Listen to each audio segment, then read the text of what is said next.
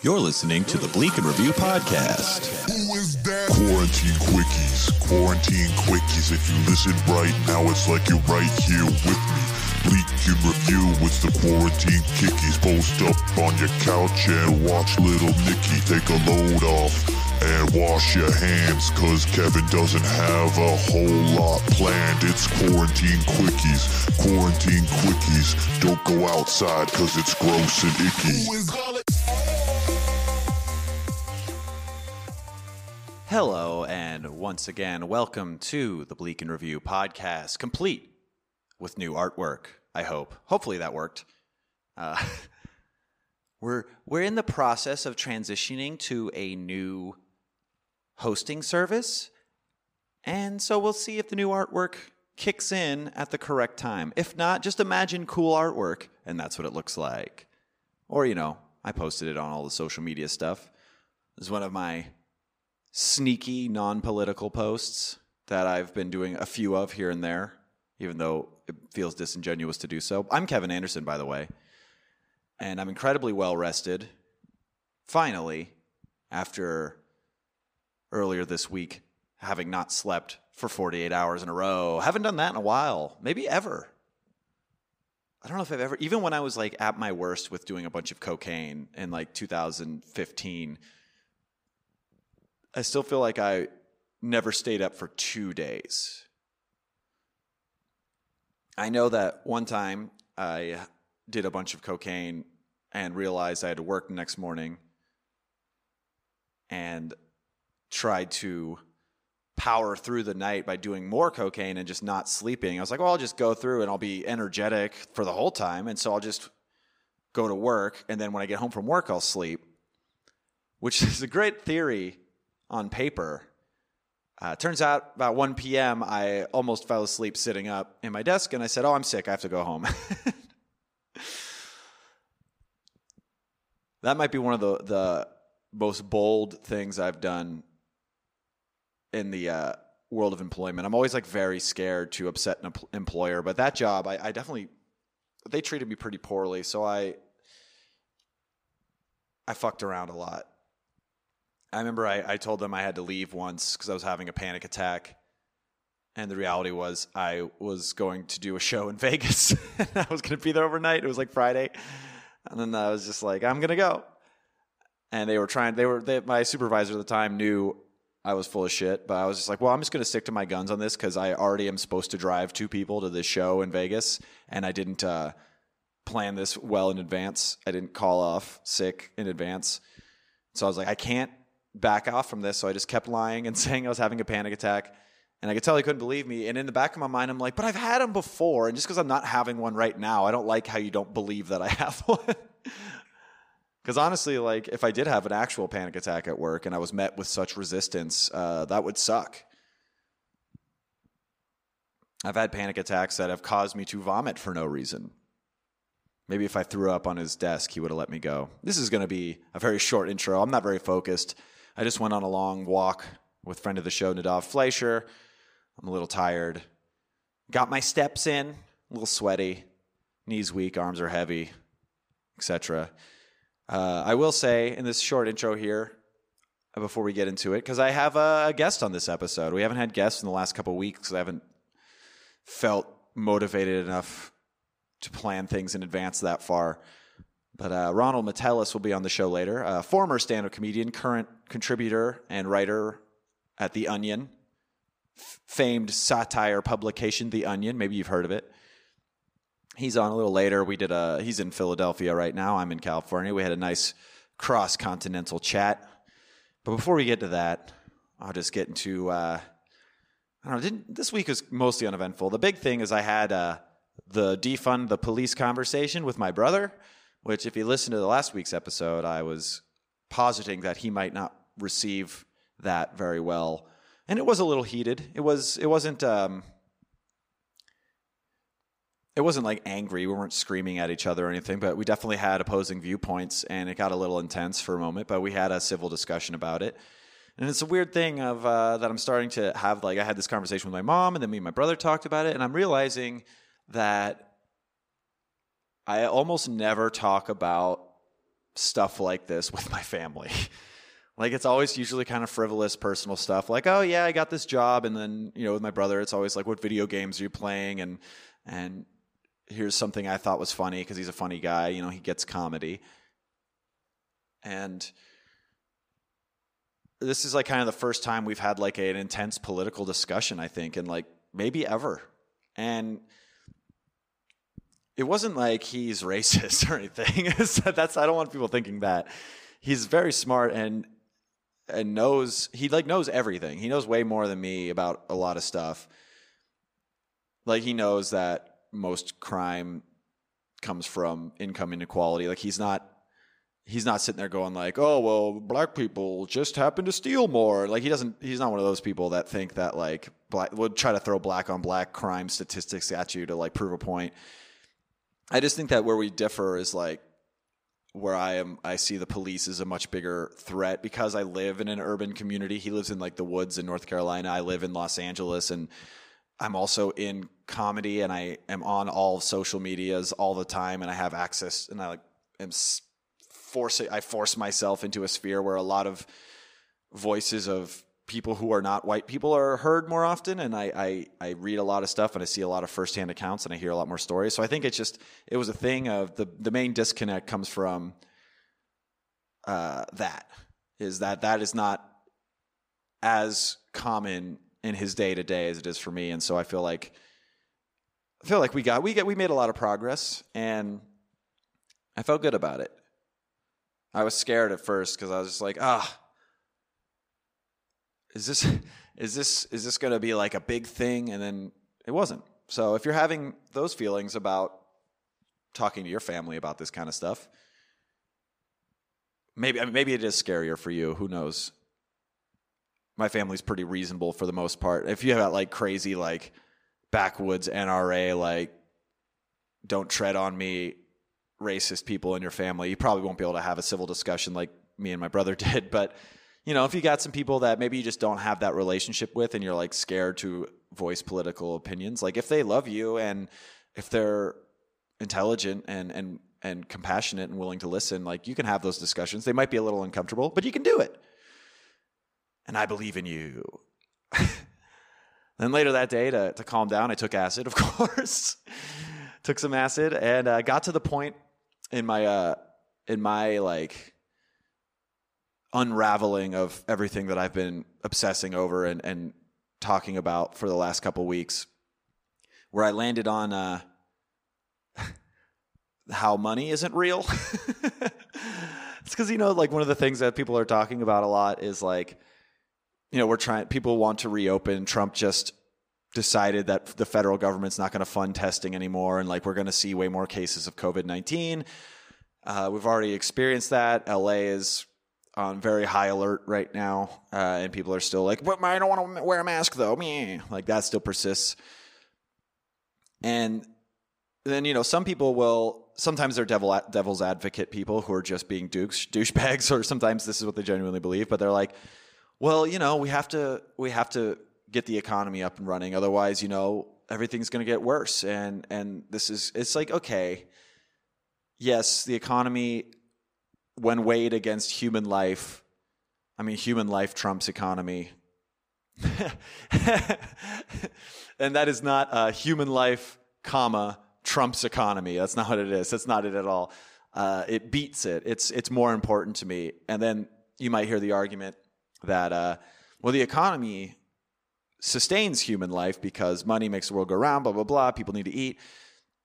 And that is valid until you think about the fact that the country on a national level is trillions of dollars in debt, and there's no plan to change that. And the federal government can keep printing money and hand it to like corporations or whatever they want anytime. So at a certain point, money has no inherent value. And so to say that we need to put people at risk to go back to work to stimulate the economy, and that's the only way we can do it instead of just continuing to print this shit that doesn't mean anything. It's a very like high concept, it's a very acidy thought for sure. And it seems radical, I guess, but it's also like kind of hard to disprove. Like it's kind of hard to argue against that, I think, because money was created to make sense of society. You know, before that it was trading. It was, I'll give you some beaver pelts, you give me like soup or whatever. And then after that, you know, we kind of came up with the system, and we're so ingrained in the system that we can't imagine any type of society where money isn't the backbone of all of it. But then you hear things like the $1 trillion national debt, and you go, well, then what the fuck is any of it? If we have negative $1 trillion as a country, but like the economy is strong and the federal government can provide money to bail out corporations or stimulate the economy if they wanted to, but they only choose to do it ever so selectively, then what the fuck are we talking about? I don't have an answer, and it doesn't make me feel better. I don't feel like I win an argument when I bring that up, but I do think that's worth thinking about, you know? A lot of people will tend to put the economy over human life, and when you break it down to its core elements, the economy is just a big house of cards. It's a big house of cards, like that Netflix show with the pedophile. But that's going to do it for this intro. I don't really have much to say. And again, I'm tired. And this conversation coming up here with my guest, Ronald Metellus, is very fun. And I think we're going to just jump right into that. By the way, there's no silly ad this week again. I'm sure eventually I'll feel okay with putting silly, cartoonish ads in the show again. But right now, I just doesn't feel tonally where I want to be. So I'm just going to, once again, push everybody to check out the episode description of this episode and, donate to stuff for good causes. There'll be more information there. I'm tired. Let's just get into the episode.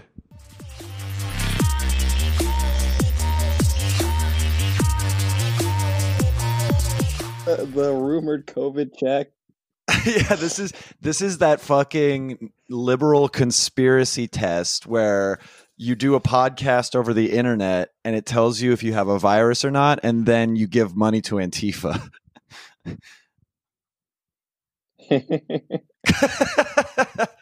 How are you, man? I'm okay. I'm all right. Yeah, you're in Philly right now? Yes, I've been in Philly for I guess like 10 days or so. Oh shit, so you traveled during the madness, the troubles. I drove, yeah, and I've driven from Philly to Chicago a bunch of times. My car had the most trouble, I think, that it's ever had. I've been having car trouble in general, but it was like, wow, my fan is, I have a hybrid, and it's like my fan is so loud it feels like I'm driving a lawnmower right now. Oh man, it's just like, hey, you know what we should add to the plight of a black man in America right now? Let's make his car shitty too. Like let's have all of it, every single thing that could possibly go wrong.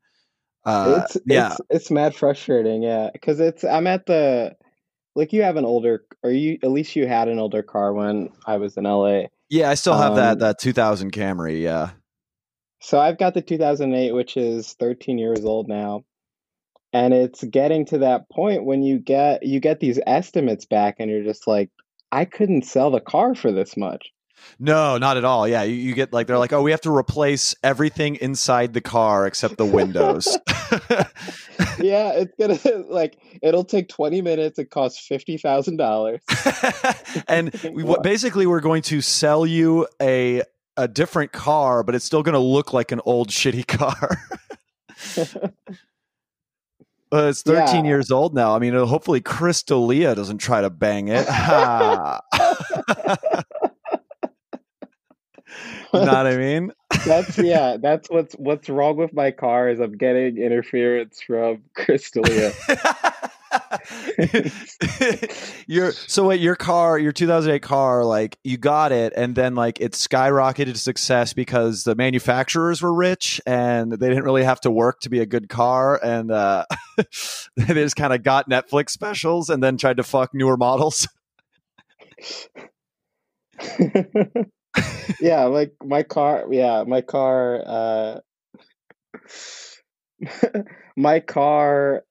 triggered a $5,000 donation from Neil Brennan.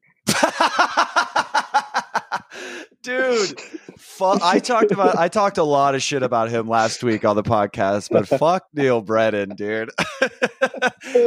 I will donate. I will not take your car to the shop unless you prove to me that somebody slashed your tires.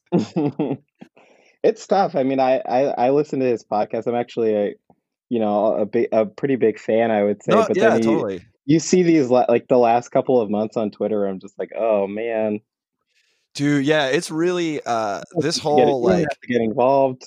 You start, yeah, like I think somebody on my thread I think it was a comic named Kevin Monroe, very funny guy out here in LA. He said he had 3 options here. 1, nothing, do nothing. 2, just say I believe women. 3, this wild ass shit. And he went with door number 3. Yeah, right. Yeah, it's not I would not advise that. And then on his podcast the other day, his co-host was just like, "Yeah, I told you not to send that tweet." It's like, bro, everything in the world is trying to get you to not cancel yourself. Imagine that it was vetted. Can you imagine that it wasn't off the top? It was just like, I'm just gonna fire this. This went through all the proper channels. It went through channels. It went through like loved ones, people that you trust are just like, yeah, I probably wouldn't, but you do you. Neil, why don't you go make a juice or something? You don't have to do this right now. I think that's a big thing that I'm noticing, at least in the Twitter sphere and everything, is like, because of how like crazy everything is, like you're starting to see what people are really like more often. You know what I mean? Like, because they don't have those filters that they would normally, like common sense would be like, oh, I shouldn't do this. They're like, nah, fuck it, man. I'm going to be my raw self. And then just like, ooh, sometimes you don't like the results. Yeah. I mean, that's, yeah. I mean, that's the thing too, because there's a lot. It's not just it's a lot of like, I'm gonna tweet, I'm gonna reply to like 6 people, I'm gonna add an amendment to my deleted tweet. Right. It's just so much. It's a lot of it's like a lot of artists, I think, or creative types, like they don't want to be misunderstood. Right. And they also want, like, they also have to say something all the time. Yes. Yeah. So it's a combination. Yeah. And you know what, that's, I think we're seeing like the extent to which like the podcasting is now backfiring on people, or like the culture of podcasting is backfiring on people, because there's, in a podcast, you're just like, you're talking for 2 hours unfettered. Right. And the implication is that like, I should be allowed to have a comment on anything. And the last couple of weeks, it's just been like, J. Cole doing a song about how No Name tweeted about him, and I'm just like, dude, we don't need to hear the podcast. Oh yeah, J. Cole got in big trouble. I can't believe I missed this. It's because we haven't talked in so long. Yeah, J. Cole's music right now is very much like it's like a podcast. He'll be rapping. It's just like, I just got out of the booth of 21 Savage. I'm just like, it's like his whole rap career is the end of Forest Hills Drive, where he's just rambling and going, "My mama." Yo, that was his last good album, and truly, his career since then has been like, 15-minute songs where it's like, we had the violinists in the booth with these rappers and they didn't really get along. Shout out to the London Philharmonic. Shout out to the Philharmonic. It was like, J. Cole, we don't really need to hear that it hurt your feelings when No Name subtweeted you, and that somebody with 14 followers. Yeah, I mean, and so you have that. You have like Bill Simmons going on his podcast with like his white cohorts being like, we're going to talk about looting. And it's like, you can't call, you can't call any of the black people, to like chime in on this. But it's like, no, it's like, this is my space. I talk about everything. Bill Simmons is like, Bill Simmons is like, you know what the world needs right now? A couple of fucking middle-aged white dudes throwing down about race relations. Yeah, they truly, because it's so gross. There's, I mean, I think it's like, I mean, J. Cole is like mid-30s now. Bill Simmons is 50 years old. Neil Brennan is like 40s. I think there's something about, like, we got this a little bit as we were growing up, but like this very like liberal idea of just like, we're just starting a dialogue. Yeah, because like we were like you're saying like Ferguson and Obama and all this shit. We were like coming of age around then. It's important to have these conversations, and I think like that kind of thinking, like saying those kinds of things, kind of just went unchecked for a while. And I think now, like especially people that are younger than us are just like, no, it's important for you not to have this conversation. Yeah. It's like you need to figure this shit out privately, maybe, for sure. Like, it's important for you to grow, but you don't have to be like, well, why don't I just posit crazy bullshit to the world and then have the world teach me in a very volatile time? I need like, it's like the idea of like what do you call it? Just a devil's advocate here. Like, I don't know, but you should prove to me. I'm not necessarily saying you're wrong, but you should prove to me that this is a thing worth having a conversation about. I'll sit back with my arms crossed while you do all the work, and then I'll grow from it, maybe, or maybe I won't. Who gives a shit? You know? It's that attitude. It's just like, look, I'm thinking out loud. I'm talking it out loud. It's like, yo, I'm just feeling around. It's like, I'm just trying to feel it out, bro. I think those, I mean, we were talking about this before the podcast, but like, we have our group chat, and there are things that I said in the group chat that I would not want to be published, but I think that's the benefit of having friends and having those relationships. It's just like, something bad happens in media, or in whatever the case may be, something happens in the news that like you're kind of conflicted on, and you talk it out. You might say something that like you look back at it in a couple months and being it's like, that was not that is a bad take. Absolutely. That's not how I feel about it. That's not how I feel about it with added context. But yeah, I think people should totally be allowed to voice their first thought ideas.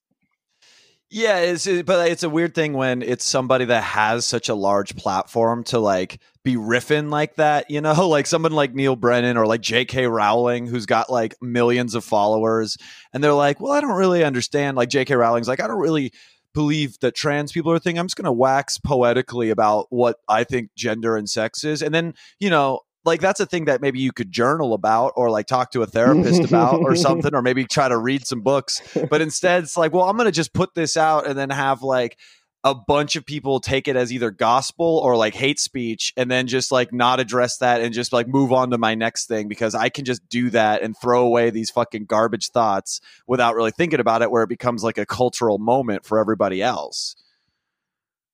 Yes, it's totally that. It's that feeling that, I'm allowed to be like loud, obnoxious out loud, and then the persecution complex comes if you get any criticism back about it.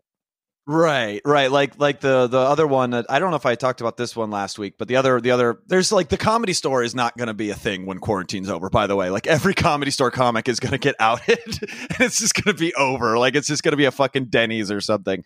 But like, like the Joey Diaz shit where it's like someone dragged up that clip of him 9 years ago on the Joe Rogan show, like making quote unquote jokes about how women would blow him for, like, he would make women blow him for stage time in the belly room at the store, and like they're all laughing and having a good time about it, and like most of the people that are like store rats that were defending it are like, he was joking, come on. And it's like, all right, but like he was on like the biggest podcast in the world talking about how extorting sexual favors from women for career advancement is funny. So if you think that he's just like riffing and doing a bit and it's all harmless, like maybe that's just your friend and you don't want to see him trashed. Like, it's gross. Yeah, I'm interested to see what. I mean, I'm interested to see what happens to the store. And yeah, I mean, I didn't go to the store a lot when I was No. in Los Angeles. I saw a lot of the store dwellers out and Yeah. about. Oh, this. Yeah. Oh, yeah. Just all these people that could be homeless that were like 22 and just crazy. Yes, yeah, that's pretty much it. Yeah, it's like skaters. See, oh, Uh, I know exactly who you're talking about. yeah, That you know guy what I'm has talking had about. some very publicized mental breakdowns in the last few years since you've left. um, Okay. No uh, way. You by the don't way, say. that was a 13-minute cold open. I just want to, because I was going to touch on how we met, but I want to just say we're back on Bleak and Review. God, edit out Uh, whatever you need to. no, we don't, dude. We, I'm we not can we can editing shit. we can circle back to you. I haven't learned. No, I'm keeping all of it. I haven't learned anything. I'm just gonna record one shot, no edits, no producer, and just let people drag me. They can read the goddamn description. They know my name. Yeah, They they know Ronald Metellus. You've been on they the might show know who before. they might know who. Yeah, I mean, I've been on the show like a couple times, so yeah. I mean, you guys, you're He's one of the king, Patreon subscribers. one of the original kings of content, which is a real long reference to an episode that you can't find on the internet anymore because my Squarespace's site lapsed. Oh, and all of the things that were stored on there also lapsed. Yeah, like 50 episodes of Bleak and Review, like the first 50 or so, you can't find anywhere. I have the files. If anybody wants to DM me, I could just send you the files if you want them. But I had that RSS feed for a long time. But since we switched hosts so many times since we started the podcast, like I'm going on like the fifth host now, like, and now that site is lapsed because couldn't afford it. Like, I'm just like, I guess those episodes are just gone now. Maybe that'll be like a Patreon treat. I can re-upload all of those for everybody. I don't know. Seems like a lot of work, but what I was gonna say though is we met. You're my first buddy in LA comedy, obviously everyone knows that, and if they didn't, now they do.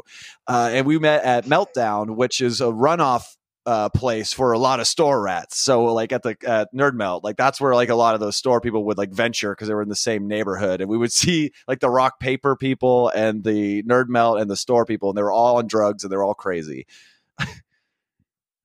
Yeah, yes. I mean you nailed it. And I'm just thinking of the people that I became acquainted with where, I would hear stories about them being like harassing women or harassing women comics in the scene. Right.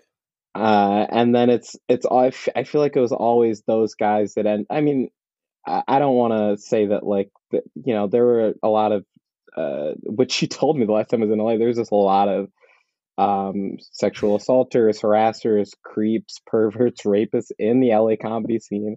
Yeah, it's quite an Avengers team of. So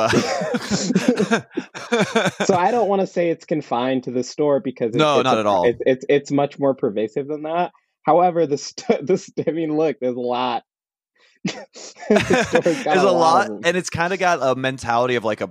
Well, I used to think it was like a frat, like that was the vibe. Like, and a lot of people would say that, like, oh, the Comedy Store is kind of a big boys club. It's a frat. You got to like pledge your fealty as a doorman to like be considered a comic. Like, it's all very fratty and hazing like. But then like lately, I've been thinking of it more as like a police precinct where it's like they all got each other's backs, even though there's just a few bad apples and they're all complicit. You know what I mean? Like, that's kind of how I've been thinking of it lately. I mean, hey. It's not. I mean, it's not a terrible analogy at all.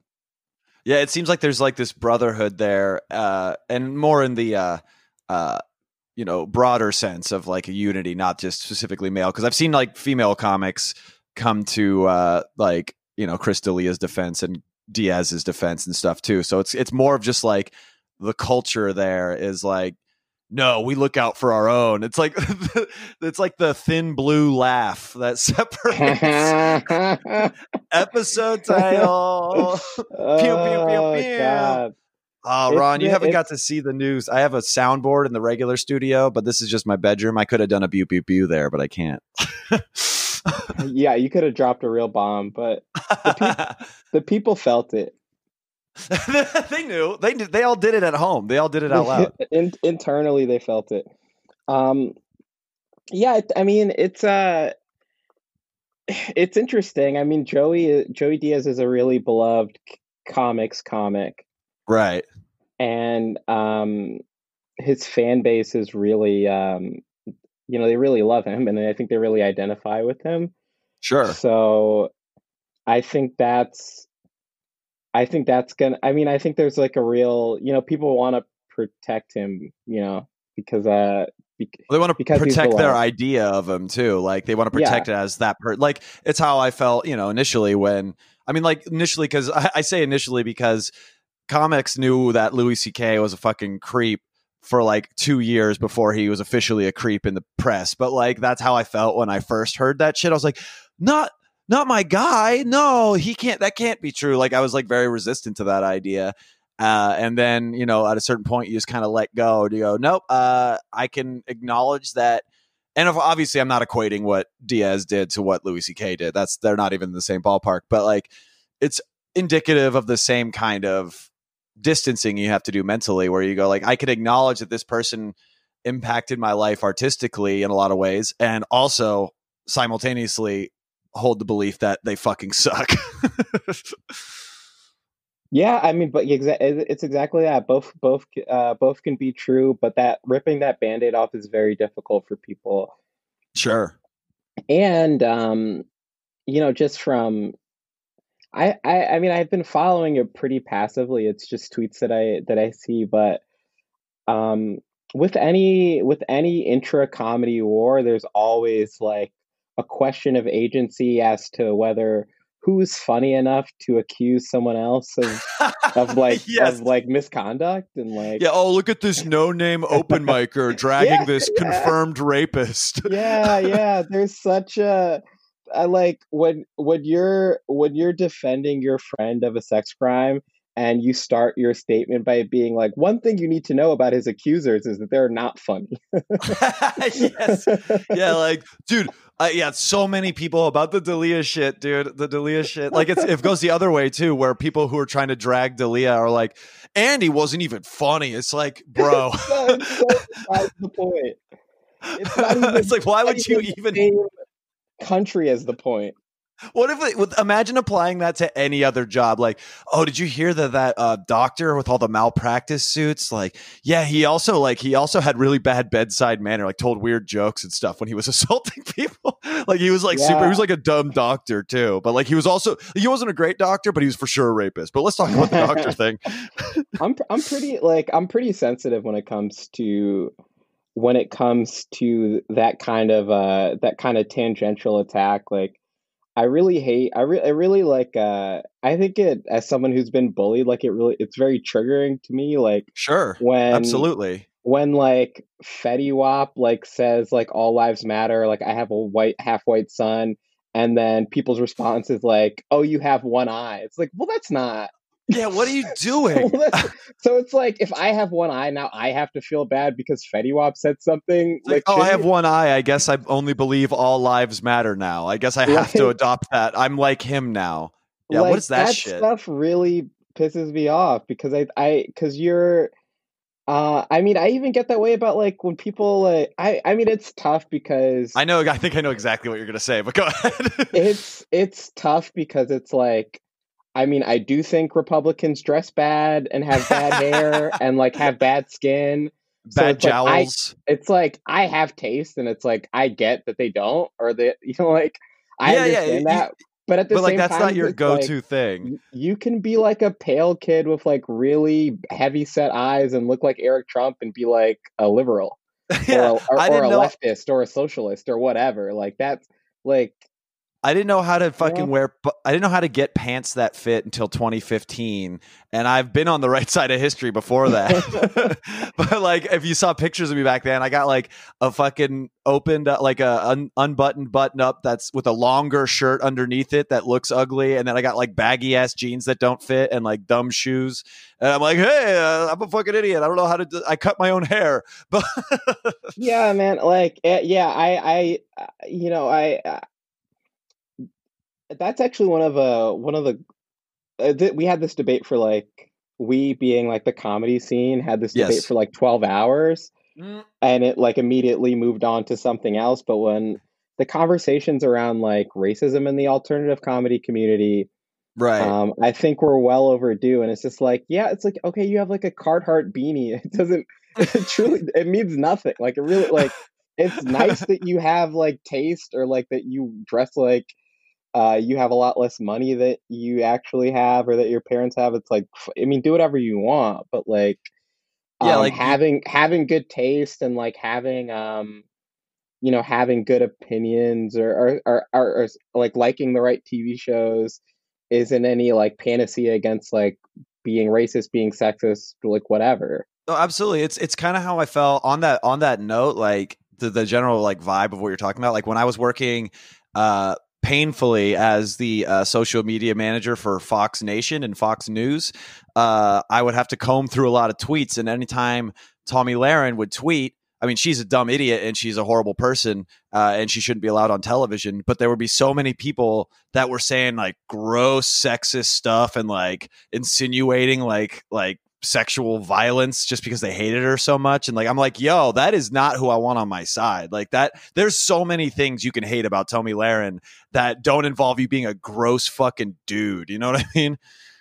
Yeah, totally. And around the Roger Ailes stuff, where it's just like, yeah, I don't like any of the Fox News anchors, but I don't think they should be like subject to like sexual harassment in the Right. workplace, or like that they should like be subjected to any improprieties because they have they have like bad opinions, or more than bad opinions, they're bad people, but like that Yeah, doesn't mean they that are like I told wish to them. have they are told to have bad opinions for a paycheck, which is even more devastating than just being some alt-right loser on Reddit that has no followers. Like it's like, oh no, I'm just it's just my job. Like I just spread hate for my job. Like I don't take it home with me. Oh yeah, I mean they do deserve bad things to happen to them, but that's not one of them. I mean, we need to we need to fucking destroy the industry of corporate media for sure. Like on all fronts. Like it needs to be. What's the word I'm thinking of? What's the opposite of conglomerate? What's the opposite of a monolith? A bunch of small stations. So yeah, I don't know. I don't know I what guess to call it. diversified. It could be. Yeah, Could be one diversified. of. Thank you. That's exactly what I was trying to think of. Yeah, especially like, I mean, I don't. It's probably been a little different in your experience, but since I come from Sacramento and I had a vaguely conservative upbringing, like right after the George Floyd, like, George Floyd was murdered, then LA popped off that weekend. And like, I was just glued to Twitter watching all of these firsthand accounts of the horrific shit that was happening in every, city around the fucking country. And then you talk to somebody who's not on Twitter and isn't seeing all that stuff every day. And they're like, well, I saw there was looting on CNN and I don't like that. And you go, well, yeah, but you just saw like such an aggressive narrative that like isn't what's actually happening. Like we need more actual people on the ground that are showing us what's happening in our country instead of, well, here's what we deemed worthy of a 5-minute segment today, for our corporate sponsors. Like I think it's a very, very devastating thing that we have in our country. Yes, yeah. I mean, I I think like this like these demonstrations against police, and these protests against police have like exposed, like how many times you've heard like the phrase authorities say in a news article, and how Right. close a relationship the press has with law enforcement, and Right. how that's like almost never interrogated. I mean I remember that around like when like like you would read like hip hop stuff, it'd be like, oh, oh, Meek Mill like violated his probation, and the comments would be like, Meek fucking up again. It's like, well, if you, it's like, There go Meek. it's like, I mean, if you were to like look at the case where it's like, dude, he got arrested because like someone wanted to take a picture with him at TSA and he didn't want to. They're like, come on, Meek, you owe me this. You're at the airport. Why wouldn't you do this? Yeah, and it's like, it's not. I mean, this is not. But like the headline is like like rapper arrested at airport. It's like famous black rapper Meek Mills arrested at airport for beating up TSA or whatever it is. Beating up TSA, trying to get on the plane with a bomb. Like trying to sneak in a bomb. There's so I mean, when you can think about like how much the cops lie, and then how often that just gets like how often that just gets retold in print without a second thought.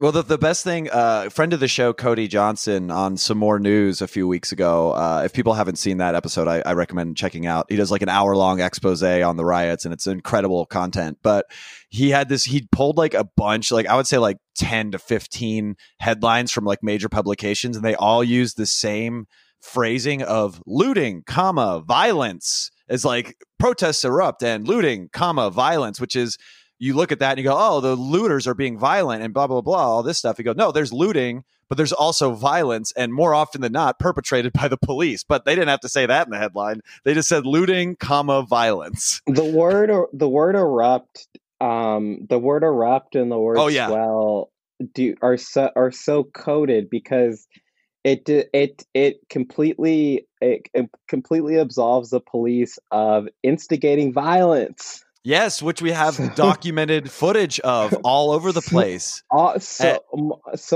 just like more often than not, it's like police instigate violence, and which is what makes the protest violent. Yeah, because people, have a fight or flight response to violence, because we're animals, and that's how we are, that's how we are biologically wired. And then like there's like, erupt. When they say like erupt, like I picture it's like, oh my God, what did like a chasm open in the street and a bunch of angry people jumped out and went, yeah, it's time to rise up, and started banging on windows and stuff. Like, no, like erupt happened when like police were like, all right, it's time to throw tear gas at all these people and let's see what happens. It's fucking wild, man. You were in Chicago when the thick of that was going down, right? I mean, I cannot stress this enough that like I almost had to sleep in my car. Really? Yeah, I was going. So like I went out just to get like a package from like my PO box. I went out to get a package, and it's on the other side of I guess the Chicago River. So on the other side of the Chicago River, and I'm driving, and it's like I drive down one street and the bridge is just lifted up. I drive on the next street. There's the bridge is so it's like I can't get to the other side because So they lifted up the bridges that connect the south side to the north side, and they stopped CTA because CTA had been like overtaken by like Antifa. That's their narrative, at least. That's the narrative. It's like your train conductor is just like, choo choo, motherfucker! Antifa's here. we gonna take all the trains. It's just like it's like the Warriors gang with the Antifa, and they're walking through the subway like trying to escape New York. They're banging a pipe on the side of the wall, making an echo, like to be intimidating. Yeah. That's the implication. So, they install or institute a curfew and like 30 minutes before. So it's like they did that for you too. Yeah, they absolutely did that in LA too. So you have people who, whether you live on the north side or the south side, you physically can't go home because there's no transportation and the bridges are up, but then there's also, you have this mandate to go home, and so it was a mess. I mean, it's also worth pointing out. Sense. It's worth pointing out just everything you just described is what the Scarecrow does in Batman Arkham Knight. Like that's exactly that's super villain shit. It's like, oh, we've trapped everybody in the city and now like we can do the thing. We could do the bad. Because we had that same shit. Oh, go ahead. Yeah. So like, I mean, I was just lucky. I was lucky that I was like, I pushed back my. I was like waiting until the last minute to like go get this package, but like let's say I go get my package and then I try to drive back home, and then like the bridges come up. Yeah, like while you're on it, while I'm this is like you become an action movie. It's like it's like I guess I have to like drive to a hotel in Indiana or something. Like what? I guess I don't. To me, man? I guess I don't live here anymore. It's like I cannot get back to my apartment.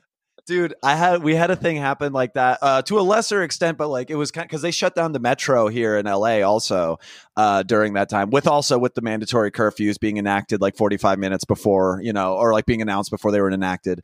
And I was hanging out with my upstairs neighbor. We were playing some poker, these guys upstairs, and he had a girl over, like a girl he's dating, and she was like, "All right, well, I got to go home." I don't know, maybe he struck out or whatever. And I was like, well, the metros, they just closed the metros. So are you going to Uber? And she's like, no, I'll be fine. I was like, okay. And then like 20 minutes later, she texts my room or my neighbor and just goes, I guess they closed the metro. Can I stay at your place tonight? I was like, oh, well, like, I know he's a good dude, but like, what if that was a toxic environment that she was trying to escape and that she had nowhere to go because the metro shut down? Like, it was crazy. Yes, like not get shutting down public transit is always with no notice is really, I mean, it's psychotic. Especially, and I imagine that Chicago's public transit system is, I mean, LA's is pretty prominent, but like it's a lot more vital there than it is here. Like a lot of people rely on it to do shit, right? Yes, yeah, for sure. I mean, that's how I would say it's probably how most people get around. Yeah, and it's like in LA, it's like a thing of, most people have cars anyway, even though that's not necessarily true, but like that's the general vibe. But like in a city like Chicago, it's like, oh my God. It's like, also you can't go to any grocery stores anymore. It's just like taking away like one thing that you should be able to have access to at any given time. Yeah, they started closing grocery stores, or just like, man, it was a really dystopic situation. Absolutely. And what was actually, I don't even know if I heard this. How did you end up getting home that night? Did you, or did you just like have to keep driving around? Luckily, I turned around. I had driven out. When they started to, when they already lifted the bridges up, so I could just turn around. But I was just thinking, I was like, man, if I left. Oh, okay. You were still on your side of the bridge. Yeah. I was on my side of the bridge, but it's like, wow. It just happened. It just so happened that was the case. Like I got a text message about the curfew, but I didn't get a message about the bridges going up. Dude, we had like a bunch of people were getting them every day for the curfews here, but like I only got like one of the 5. Like people were like, "Oh, you didn't see the text?" I was like, "No, dude, I didn't get it." Like, and I got one of them for some reason, but I didn't get the other 4, so I was just in the dark. Like I had no idea. But luckily, all I do is sit on Twitter, so I did eventually hear about it. But that shit of like the raising of a bridge like that is very evocative of like being exiled from a castle at the whim of a king. Like, get on the other side of the moat, you fucking peasant. Like, get out of here. Like, it's kind of got that vibe. It's a literal moat. Yeah, it's just like we're like, oh man, they out here fucking up with they're fucking with the serfdom again, man. That's all it is.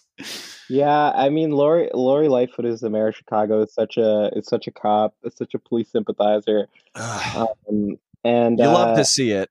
It's very dispiriting. Yeah, I mean, did you where you live in Chicago? Were you kind of caught up in any of the crazy shit that was going on, like in the thick of the protesting, or were you like swept up in it, or were you able to like keep like a distance? Because like in Hollywood, in Hollywood, some of my friends like literally couldn't, like if they opened their door like too much, they would have tear gas fumes coming in their apartment. You know what I mean? I didn't have it that bad. That's good.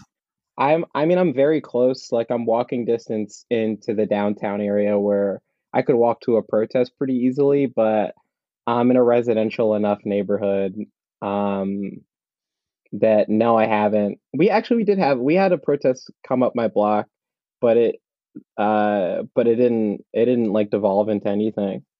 It was just probably, and I'm probably you probably had, because you're in a similar neighborhood to where I'm at. Probably, you probably got fireworks going on all the time. Yeah, I mean, I thought leaving Chicago and coming to Philly would make it better, and it's actually even worse in Philly. Dude, that's the thing I'm starting to realize. Like, I thought it was just a NoHo thing because we've always had a little bit of fireworks because, you know, rascally kids and whatnot. But like, it's been incredibly consistent and long running now. And then I'm starting to see like a bunch of people in other states are like talking about the same thing. I'm like, what is this a response to? Like, I can't quite wrap my head around why we've got a sudden uptick. Is it just like general disruption? Like, I'm mad, so I want to go blow something up. Like, what do you think that is? I think that because a lot of events have been canceled, that fireworks are on sale right now. Oh shit, that's a very reasonable answer. So I think that people are coming into the fireworks shop and they're just like, yeah, we'll give you anything. Like, we don't like, this was going to go to like the Montgomery County Fair. Yeah, all this shit that is not going to happen unless Trump gets his way. We need to reopen state fairs. Yeah, like the carny industry is tanking.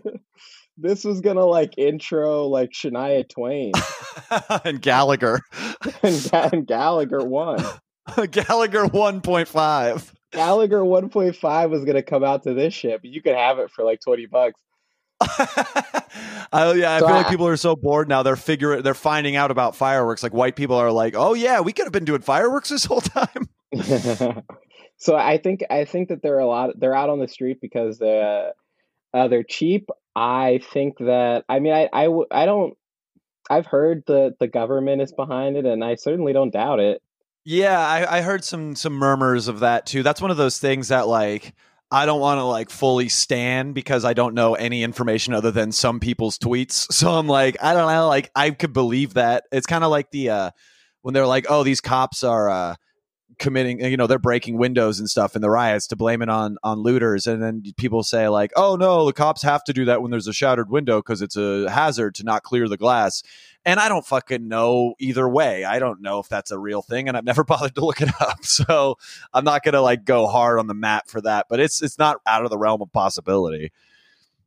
No, and there was video of Boston PD kind of just laying out bricks. There, that was caught. Oh, that video. shit. Yeah, that shit I've seen too. Yeah, that's wild. And then like, that's the kind of going back to the fucking diversifying of like media as an entity. Like, that's shit that like you have to like be aware of to have a conversation about like defunding the police and stuff, and like some of the shady ass tactics, because no one's talking about that. Why would they ever bring that up on major news? You know.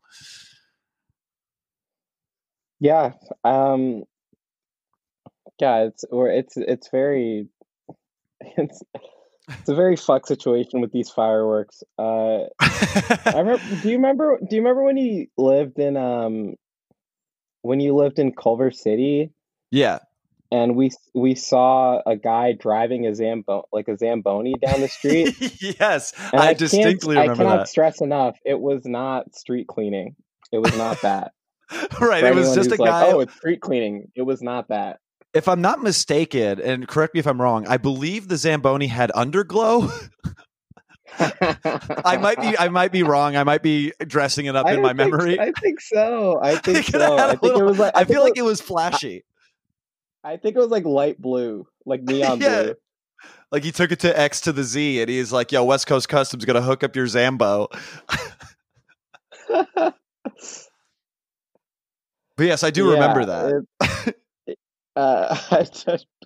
I mean, I don't really have much more to add to that. But well, I was gonna ask. I guess just that, like the crazy things that people in the neighborhood do.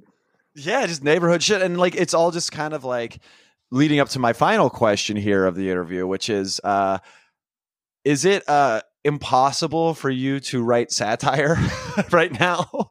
You know what I mean? Like, because you're still working at the Onion, right? Yes. Yeah, and so like I imagine, like I see a lot of stuff. It's kind of like that whole like, you know, Reddit r/not the Onion stuff, where it's like, how hard is it to think of something that's satirical in nature, but also not like pretty close to something that's actually happened? Like, does it seem hard to generate concepts for Onion articles now, or what's your take on that?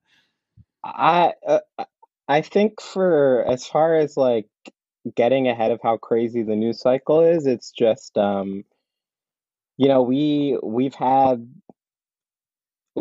luck where Trump says something crazy and we heighten that, and then 2 weeks later that becomes real news. Right. Yeah. You're like literally you're like that thing that predicts fucking outcomes of chess games or whatever. You got an algorithm going that's just going to predict Trump tweets. So I think it kind of plays in our favor that the stuff that sounds absurd today will just be normal tomorrow. So I think there's that. As far as difficulty, it's tough when, especially working from home these last couple months. Right. It's tough when something like George Floyd's killing happens, and you have to kind of process that for yourself, and then you're writing jokes at the same time. So I think that's kind of what I was kind of leaning towards. Yeah, like that seems like it's hard to be funny when you're feeling all that. that's really tough. I think like finding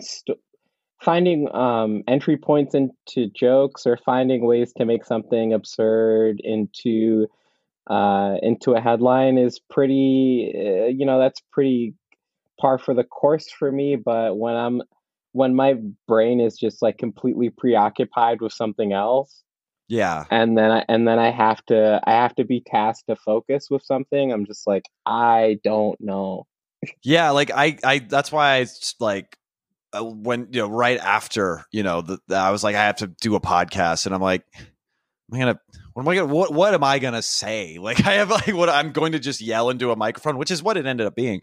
But like it's like I think I wrote my first like joke that was just a joke that wasn't anything political or social or about the government or anything, and it was because I took acid last night and I just wrote a really dumb joke about sucking my own dick.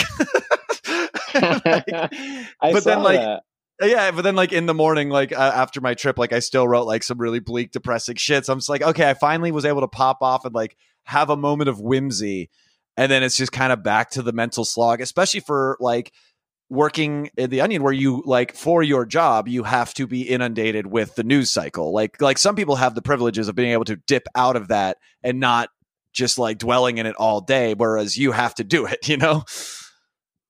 Yeah, that's a shitty part. I mean, it's sometimes really, this has been the toughest that it's been since I've been working there. I can imagine.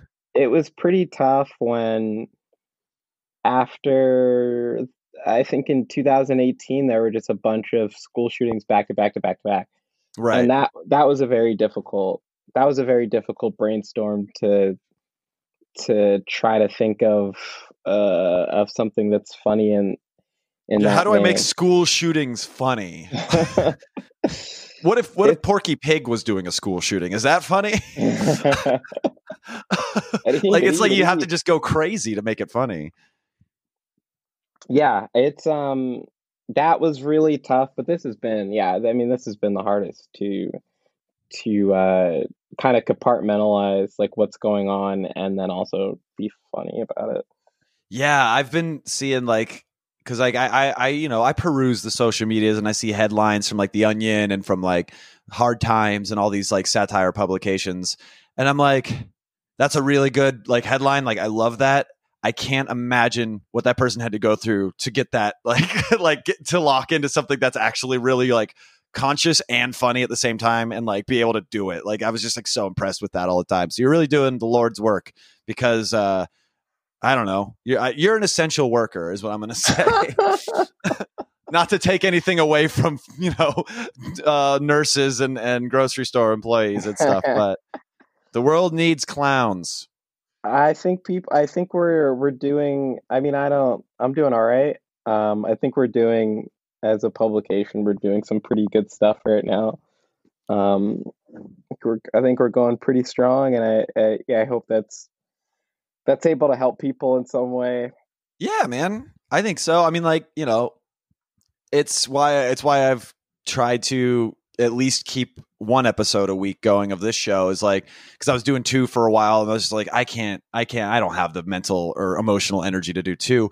But I was just like, hearing from somebody that's like, oh, that episode actually really helped me with how I was feeling in quarantine, or how I was feeling about this, or like I totally relate to that. Like, having those moments is like why I'm like, oh yeah, it's like people get something out of this. It sometimes feels like I'm just screaming into the void, but it's like, oh, there is emotional weight and worth to what I'm doing. And I think with the Onion, it's probably similar, where you're like, I don't know, I'm just putting out content into the world, and who knows if it's affecting anyone, but sometimes it is, and maybe you just don't know that all the time, Yeah, yeah. I mean, it's a balance, because you do have to, yeah. Like, yeah, you've taken a few weeks off, and I'm just like, oh, good. Exactly. Like Exactly. I have vacation this week. I'm probably gonna take some more time off in the next couple months, more than I would usually. But it's like, yeah, sometimes you just gotta peace out.